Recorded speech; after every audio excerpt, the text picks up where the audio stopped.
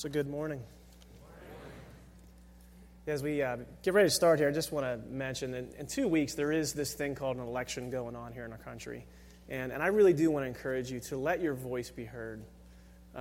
Because I'll be real honest with you, we as Christians, sometimes we shut up about the wrong things and we speak up about, let me say that correctly. We shut up about the right things and we speak about the wrong things. There it is. You guys are in my mind this morning. And I feel like we as a Christian nation need to let our voice be heard. And not only in an election, but in the very thing we're going to talk about this morning. Is all too often in the church, I don't want to dive into it just yet. I got to slow down. Did you ever have one of those mornings where you just want to go? You have to forgive me. This word has exclamation points in it, and I'm going to apologize to you because I've heard people say in the past that, when a preacher gets all riled up and runs around the stage and raises his voice, it just bothers them. And I'm going to apologize because I can't help it. Come on! Because this word is so good this morning, and I'm going to be honest with you. We're gonna all walk through some dark spots in our soul this morning, and this is going to be a rough morning, but we're going to leave joyous, the same way that David ends this psalm. So before I go there, I need to stop and start over here because there's a method to this. Vote. There you go. We are in the last sermon in our series that we've entitled Anatomy of the Soul. And where we get the title for this comes from a quote by John Calvin, and I just want to share this with you real quick. John Calvin says this, referring to the Psalter. The Psalter is kind of like the fancy word for the Psalms. He says, the Psalter is an anatomy of all the parts of the soul. He adds this, that there is not an emotion of which anyone can be conscious that is not here in the Psalms. It's like a mirror. And as we've walked through this road, we've talked about a lot of different things in our lives. We've talked about hurt. We've talked about rejoicing to God and praising God.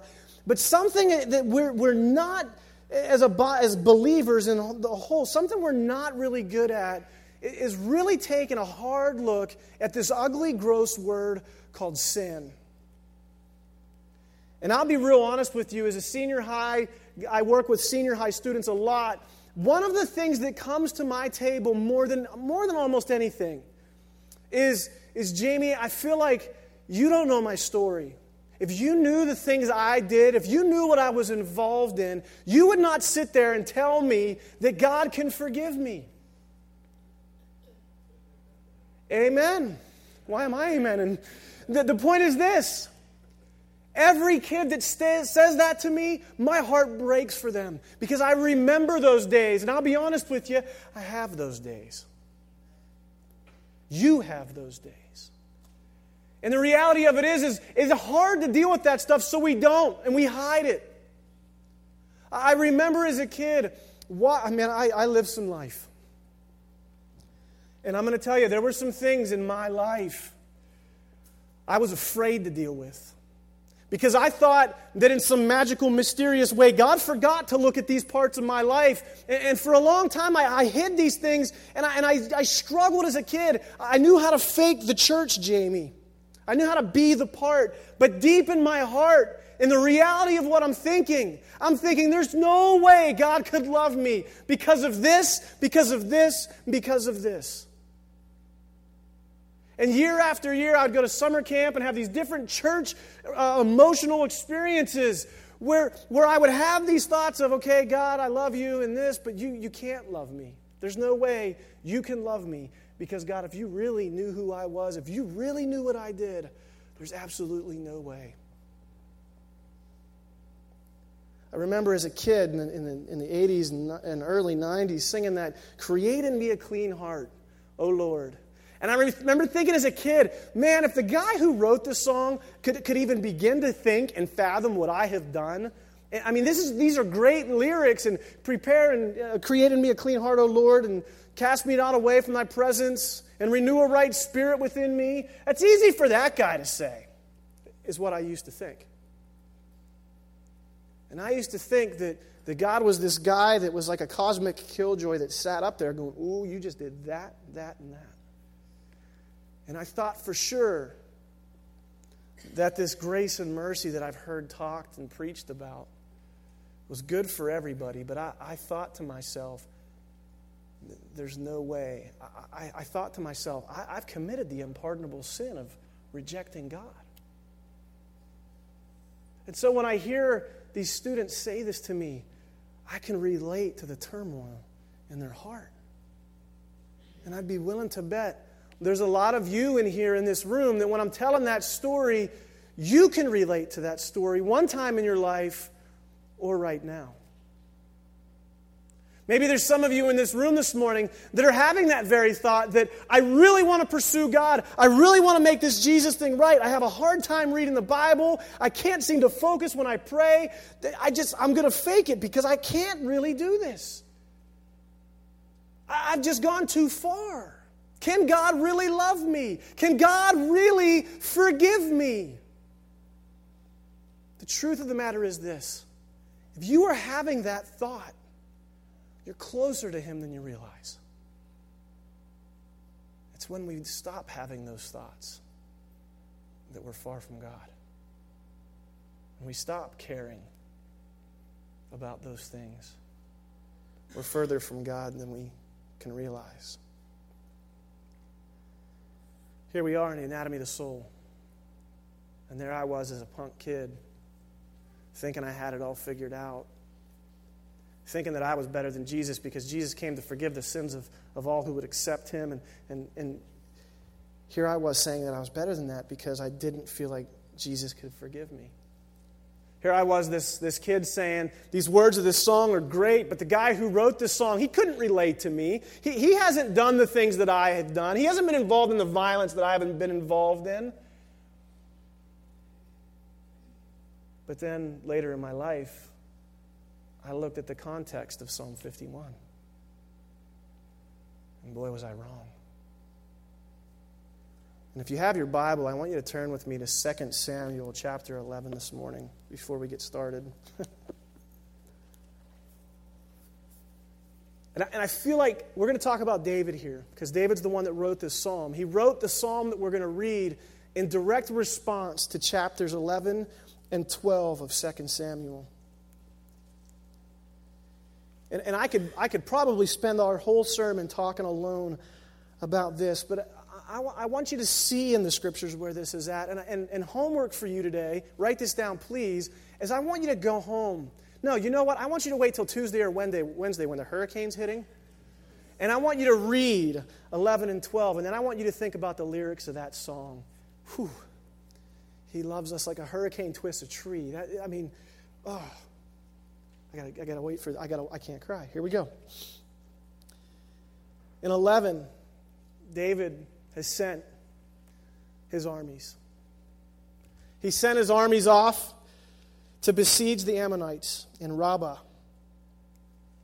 And where David makes a mistake is instead of going with his men, David stays home. He's got faithful men serving him, and they go to the battlefield. And he's sitting back, and he's bored one day in his palace, and he wanders to the porch, wanders to the top, the roof. And he's just kind of looking out over the city. And I don't know if really in David's heart right here, this is intentional, or if this is just one of those pop-ups like we get on the internet. And he's walking around in his porch, and he looks down, and there's a beautiful woman, a beautiful naked woman, bathing herself. Now, to be honest, we could very easily rip David and say, "Oh, you sinner." Temptation's hard, isn't it? And he looks. And being of the position that he is in as the king, his lust can go to a deeper place than I think we can understand. Because he has the power to say, "Bring her to me." And in this lustful moment, David finds everything he can about this woman. He brings her to the palace. They do that thing. He lays with her. She's married. She's married to a guy named Uriah, who is a faithful soldier to David. And in this passionate moment, David forgets all of that. He sleeps with this guy's wife and then sends her on her way, only to find out in a moment that she becomes pregnant. Oh, great. Uriah's been off at battle. He's been off with the soldiers. He's been where the men should be. He's been in the front lines battling for me. And I just slept with his wife. I believe in this moment, David is having this turmoil in his soul where he's not just gone down this road of, I'm going to sin as much as possible right now, but I believe in this moment he panics. So as the king, he says, all right, here's what we're going to do. We're going to trick everybody. I'm going to bring Uriah home. Surely this guy's been on the battlefield. Surely I can get him drunk. Surely I can send him home with his wife. A little hanky-panky can happen. And Uriah, you're having a baby.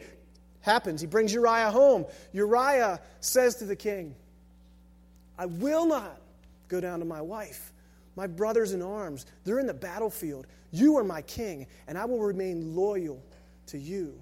For the soldier does not worry himself about civilian affairs. Can you imagine what David felt in that moment? Oh, great. Not only did I sleep with a guy's wife, I slept with the most loyal, faithful soldier I have. And so he gives Uriah a message to Joab. He says, I want you to storm the city. Imagine this in your mind of what would happen to David if this happened today. He says, I want you to storm the city, and I want you to put Uriah, my faithful servant, put him in the front lines. And I want you to attack the walls. And then I want you to pull back. And when you pull back, don't tell Uriah about it. Leave him up there. I mean, David tried for days to get Uriah to stumble. But he was faithful. He was committed to his king. And sure enough, they storm the walls. Uriah goes up front, takes an arrow, he's dead. Can you imagine what David must have been thinking in that moment? Oh my gosh, what am I doing? Now, I've impregnated this guy's wife. He was an amazing soldier. I had him killed. I better bring her into the house. And so David takes this woman into his own. And finally, through an act of grace and mercy, God speaks to the prophet Nathan. He says, Nathan, look, I need you to go and talk to David because there is some serious stuff going on. And if you have your Bibles, please go to chapter 12. This is too good, and I want to read it to you. The Lord sent Nathan to David. He came to him and he said to him, there were two men in a certain city, the one rich and the other poor. The rich man had very many flocks and herds. One of the requirements to be rich back in this day wasn't necessarily money as much as it was livestock. That's an important thing to remember as we go through this little parable. The rich man had very many flocks and herds, but the poor man had nothing but one little ewe lamb, which he had bought. And he brought it up and grew up with him and with his children. This is like the family dog. It used to eat of his morsel and drink from his cup and lie in his arms, and it was like a daughter to him. Now there came this traveler to the rich man, and he was unwilling to take one of his own flock or herd to prepare for the guest who had come to him. But he took the poor man's lamb and prepared it for the man who had come to him. Then David's anger was greatly kindled against the man, and he said to Nathan, as the Lord lives, the man who has done this deserves to die, and he shall restore the lamb fourfold, because he did this thing and because he had no pity. And I want you to imagine, here's Nathan, this preacher, standing before the king, standing before his president. He says, that man's you, David.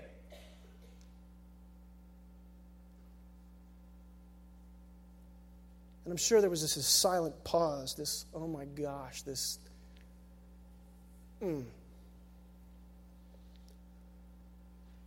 You are the man. Thus says the Lord, the God of Israel, I anointed you king over Israel, and I delivered you out of the hand of Saul, and I gave you your master's house and your master's wives into your arms, and gave you the house of Israel and of Judah. And if this was too little, I would add to you so much more. Why have you despised the word of the Lord to do what is evil in his sight? You struck down Uriah the Hittite with the sword and have taken his wife to be your wife and have killed him with the sword of the Ammonites. Now therefore the sword shall never depart from your house, because you have despised me. You have taken the wife of Uriah the Hittite to be your wife. Thus says the Lord, behold, I will raise up evil against you out of your own house, and I will take your wives before your eyes and give them to your neighbors, and he shall lie with your wives in the sight of the sun. For you did it in secret, but I will do this thing before all of Israel and before the sun. I think if you're caught in sin and you receive this type of rebuke, I think a lot of us would have this moment where we would go, well, it's Bathsheba's fault. She wanted it. Or we would try to justify it with something, as we do every day as we commit sins in our lives, right? What I love about David's response in this moment, and forgive me for getting all excited and passionate about this, David comes up with this beautiful one-liner. He says, and I'm sure he was weeping, I have sinned against the Lord. And Nathan looks at David and he says, well, the Lord has also put away your sin. You shall not die. Nevertheless, because by this deed you have utterly scorned the Lord, the child who is born to you shall die. And then Nathan went home. All of that to set up our scripture this morning. I thought the writer of this psalm could never relate to me. This adulterous, conniving, murderous, lying jerk.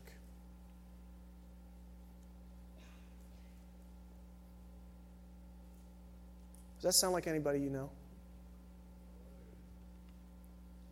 I mean, if that doesn't make your heart heavy, I don't know what can.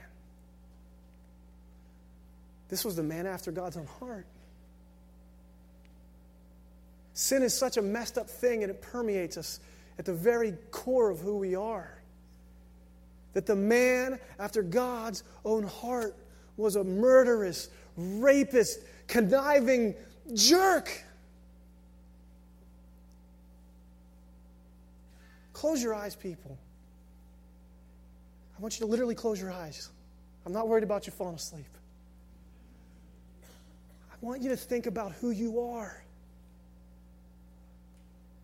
Who are you in the deepest, darkest parts of your soul? What are the things that you're trying to hide from God? What is the sin that you can't let go of? What is the sin that you're addicted to?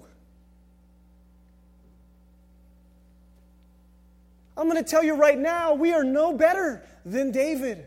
We can relate to David. We are David, I hope. Because of sin and the way that we're born with it. We are broken, messed up creatures, one decision away from being the worst human being that this planet has ever seen. Do the things you're thinking about break your heart? Does it burden you that you're fake? Does it burden you that you'll pretend like everything's okay?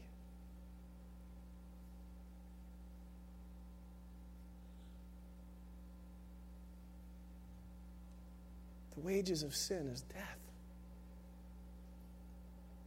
And as David wrote this psalm, I'm sure he's thinking, I deserve death. What have I done?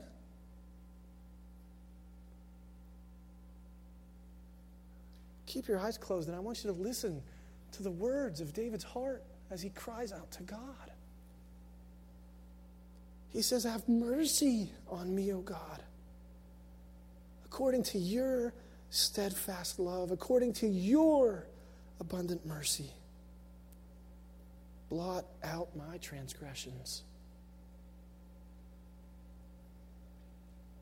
Wash me thoroughly from my iniquity and cleanse me from my sin. For I know my transgressions and my sins is ever before me. Against you, and you only have I sinned, God, and I have done what is evil in your sight, so that you may be justified in your words and blameless in your judgment. Behold, I was brought forth in iniquity, and in sin did my mother conceive me. What he's saying there is sin is a part of who I am from the very moment that I was born. Behold, you delight in truth in the inward being, and you teach me wisdom in the secret heart. Purge me with hyssop, and I shall be clean. Wash me, and I shall be whiter than snow. You can open your eyes.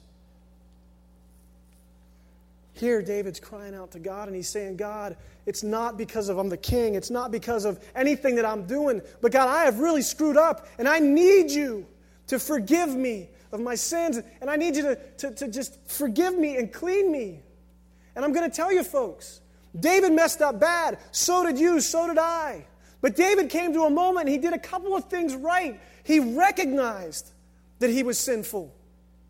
He recognized his sin. He didn't try to pretend to hide it any longer. He didn't try to talk his way out of it. He simply asked God to convict him of it. And he asked God to turn his face away from his sin. When you recognize that you're in need of a Savior, that's when the beautiful parts of your life start. Amen. When you recognize that the grace and mercy from Jesus dying on the cross is what you need in your life, that is when the most beautiful part of your life begins. Because grace can restore any soul. Did you hear me? I don't care what you have done. I don't care. Because the book tells me that any transgression, if you look to the Lord and plead for forgiveness, He can take hyssop and wash you white as snow. When you recognize your sin and you recognize that only grace can restore your soul. When you recognize that there's no kind of self-help group that's going to get you through this. There's no way to Tony Robbins your way into the kingdom of heaven. There's no way to sit around and read books about how to make yourself feel better about the junk you've done. The only way that those things in your life can be washed away is by giving them to God, by asking for forgiveness and asking Him to wash you with hyssop. You can clap for that. Because when David mentions in verse 7, he says, "Purge me with hyssop and I shall be clean." The ceremonial cleansing of hyssop is when they would literally dip this in blood, and there was a cleansing that would happen with blood. And when David is making reference to purge me with hyssop, he's making direct reference to the blood of Jesus. He's making direct reference to that sanctification, that purification, that justification through Christ. He says, "Clean me with hyssop and wash me, and I shall be whiter than snow." And here's the deal. You're a jerk, I'm a jerk, we're all messed up, right? Amen? Look to the person next to you and say, "You're messed up." We're all messed up, but here's the deal. If you will look to God and you will allow Him to clean you, if you will just simply submit to that, He will clean you. But here's the deal. God doesn't sit there and ask us to come and bring our junk to the altar and to weep and to just beg for mercy for years to come. "Oh Lord, I aborted my child, forgive me." And for the next 30 years, you repeat the same thing. I'm here to tell you, the moment you gave that to God, David tells us He turns His face from that sin. And the second time you pray to God about that, if you have been sincere about that in your heart, the second time you pray about that to God, He says, "What are you talking about? That was washed away. That was cleaned. Let go of it. Because I'm here to tell you, in this passage that David is singing, this psalm, he doesn't stop with this, I'm a jerk, thanks for forgiving me, turn your head away from my sin. Because the very next part of this is a happy ending. It's this beautiful moment where David recognized he's sinned. He recognized that only God's grace can restore his soul. And the only thing that can happen to a human being when you have that true just repentance, when you've truly given that junk to God, the next thing that comes out of you should be a joyous leap. Because you're free. Because those things are now nailed to Jesus on the cross and not you. And while that should break our hearts, we should be joyous about it. Because I'm going to pick it up here in verse 8. He says, let me hear joy and gladness. Let the bones that you have broken rejoice. Hide your face from my sins and blot out all of my iniquities.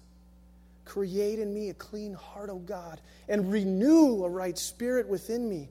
Cast me not away from your presence, and take not your Holy Spirit from me, but restore to me the joy of your salvation. That's the point of this whole thing. That God will restore us. David is known through history as who? The man after God's own heart. He had to go through some stuff to get there, right? And I'm here to tell you, after this, as we've talked about already, David's story is still messed up. He still suffers from sin. Just like each one of us is going to be tempted, and I'm willing to bet we mess up one more time before we get the glory. Only one. If you're truly righteous. I'm kidding, obviously. We're messed up. We're sinful beings. And part of following Christ and following this is learning how to be more like Jesus by surrendering ourselves to Him like David surrendered himself here. Restore to me the joy of your salvation and uphold me with a willing spirit. Then I will teach transgressors your ways. I'm going to take the junk, God, that I have come through, that you have forgiven me of, and I'm going to use it to help other people. Do you ever think maybe God has allowed you to go through something horrible so that you can bring glory to Him by helping others who may not be strong enough to make it? Anybody got that story in their life maybe? Deliver me. I will teach transgressors your ways, and sinners will return to you. Deliver me from blood guiltness, O God of my salvation, and my tongue will sing aloud of your righteousness. O Lord, open my lips, and my mouth will declare your praise. For you will not delight in sacrifice, but would give it. You would not be pleased with a burnt offering. The sacrifice of God are broken spirits and a broken, contrite heart, O God. You will not despise. Is there sin in your life? And I'm going to use the word sin. Sin is actually a term in archery that means to have missed the mark. Is there transgressions in your life? Is there iniquities? Iniquities are perversions. And these words that he uses for sin are the things that we are doing that are counter to God. Is there things in your life that you're doing that are stagnating your relationship with Him? Is there things that you just don't believe He can forgive this morning? Listen, people. God can fix anything. He can fix anybody. And if He can use a bag of hammers like the disciples to change the world, He can use you and I. Surrender to Him this morning. Maybe you've never done that. Maybe you've never cried out to Jesus and asked Him to be the Lord and Savior of your life. Do that this morning. Don't you want to have the weight of that junk gone? Wouldn't it be great to go home and watch the Steeler game and just feel so good because God loves you I don't care if they win or lose. Lord Jesus, thank you for setting me free from those heavy chains that have held me down. Wouldn't it be good to do that this afternoon? It's not about a feeling. It's not about an emotion.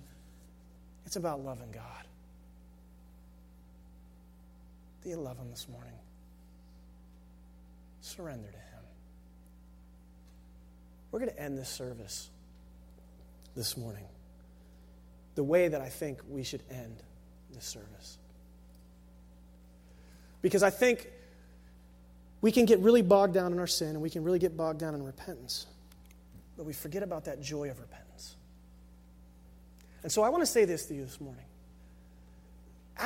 Immediately following the service, there's going to be people available for you to come up and pray with. And if you just feel like you need to come up and you need to deal with some junk and you need to give them some things over to God, come up here and pray. We're even going to make communion offered over here for some folks that maybe just want to go that extra step. But this morning, let us be joyous because we have a God who will clean us with hyssop, who will clean us with the blood of Christ. Deal with your junk this morning. Father, we love you and we thank you. We praise you for David's life. And God, it would be so easy for us to sit here and to just mourn and weep over the transgressions in our lives, God. And I don't mean that lightly because some of us have some really heavy stuff to deal with. God, I pray that you would help us to forgive ourselves so that we can truly just give that stuff to you. God, I pray this morning that you would work in our hearts in such a way that we would not feel a desire to cling to the evil things in our lives that we don't think we can escape. Because you have told us that we can escape it. Not by anything that we do, but because you choose to turn your face away from it. And the repentant heart is beautiful to you. Maybe the fact that David was so screwed up, but so repentant, is the reason why he was known as the man after God's own heart. May it be said of us this morning, God, that we are people longing for your heart.